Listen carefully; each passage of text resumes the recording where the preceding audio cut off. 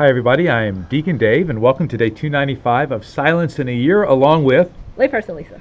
And welcome back, everybody, as I have found my long lost partner who is back on the show for who knows Temporarily? for who knows how long, depending on how well she does.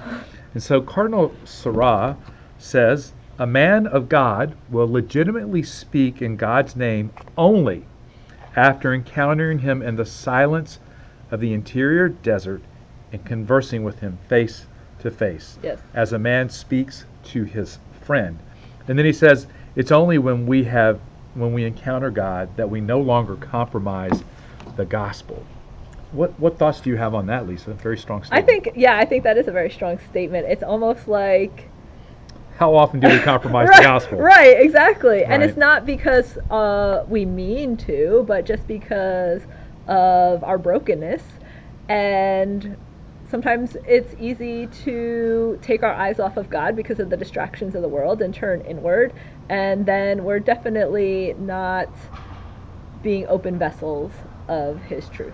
Yeah, and I think this does speak to the fact that the more time we spend in silence with God, the more we grow in understanding, the more we encounter the depth of His love and His mercy for us, and the more that it demands from our souls, Lisa, that our wills are conformed with the will of the Father. And when it's not in conformance, you begin to have this hurt that otherwise, when you hadn't encountered Jesus, it would not have existed.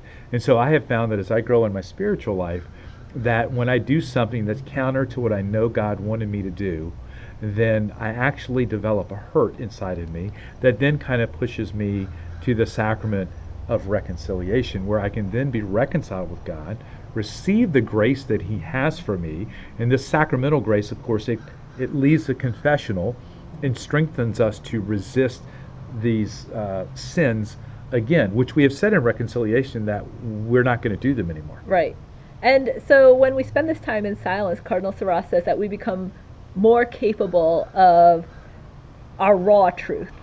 So that allows us to, I think, more clearly see our faults or our weaknesses. And they are painful as we grow closer to God. And it's easy, I think, to kind of beat ourselves up about it. But like you said on a previous episode, like these are actually opportunities to praise God because we have this new awareness, this deeper awareness of these weaknesses, and oftentimes they're painful, and this could be a time of purification to allow God to purify us of these things. Yeah, it's like in the last episode that the people who were the leaders actually thought that they were doing something good. Yeah. But they were so not rooted in Jesus that they didn't actually have, their understanding was not actual truth.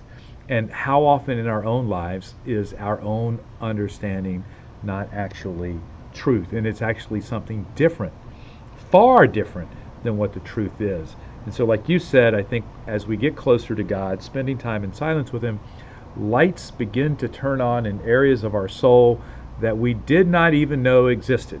Mm-hmm. And so I think as you get closer to God, spending more time in silence with Him, you should expect that the Lord will reveal things to you. Don't be discouraged. Actually be encouraged. It is a sign of a deepening relationship that you are having with the Lord. Yeah, it's about like the pruning of the branches, mm-hmm. the vines. And I think it's a gift that these things are being brought to our conscience, and how it's a gift that they're hurting us, that we hurt God, and it just is all about drawing closer to Him through this silence. Right. So maybe you're somebody who is feeling like, wow, here I am, I thought I was growing closer to God, and I'm really not. Well, no, you are growing closer to God. Just change your framework, okay, and look and give God thanks and praise, like Lisa said, for revealing more and more about how you can grow closer to God.